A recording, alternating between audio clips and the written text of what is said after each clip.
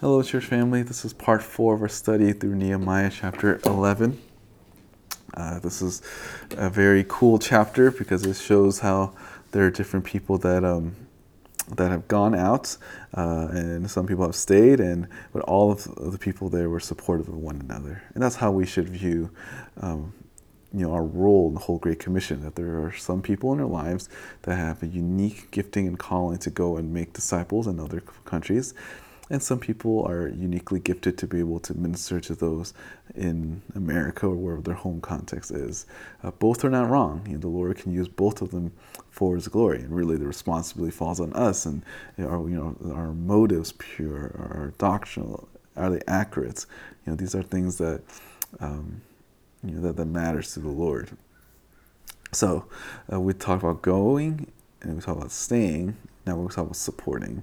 In verse 2, chapter 11, the people blessed all the men who volunteered to live in Jerusalem. And you have to understand, this is not all, it's not saying that all dudes were there. When we say all men, it's like the leaders of the household. So they'll take their whole family with them, which, again, if you are a kid, you would probably be infuriated because you were left without a choice but to come and move to another place to serve, or to you're losing all your friends. You're being put in a very uncomfortable position. It's a decision that you made on your own. But yet, at the same time, we are called to support them. We support them in multiple ways. One of them is that we pray for them. We should always have a list of people that we pray for. There's always individuals in our mind that are doing the work of ministry, and it's a very hard task, and they're doing it for the Lord, but that doesn't mean that they don't need prayer. That's, I think, a very great way to which we could support our missionaries. Or those that are in ministry, and again, not just speaking of those that are outside this country, but those inside as well. They need our support. Those that are doing ministry needs our prayers and support, so that whether it's missionaries or local people could reach the lost. Second way we can cultivate this is to support them. We pray for them, we support them. The most obvious way we support those that do the ministry is through financial means, but there's other ways you can support them as well. Sometimes they just need encouragement. Sometimes people just need encouragement, or just ways in which they can feel like they're cared for, because ministry is hard. It's not easy, and that's just something that ministry people are expected. It's very taxing physically and mentally and spiritually, but yet we need to be able to do our best to come alongside them and serve and to support them. Again, sometimes that is a prayer, sometimes that's just you hanging out with them. But whatever you do, you just figure out ways in which you can support those that are doing full-time ministry.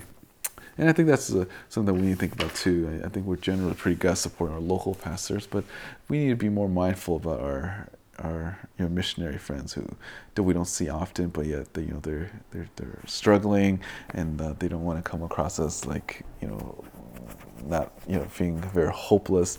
So they come back, and they're exhausted, and we should support our missionaries, whatever that looks like.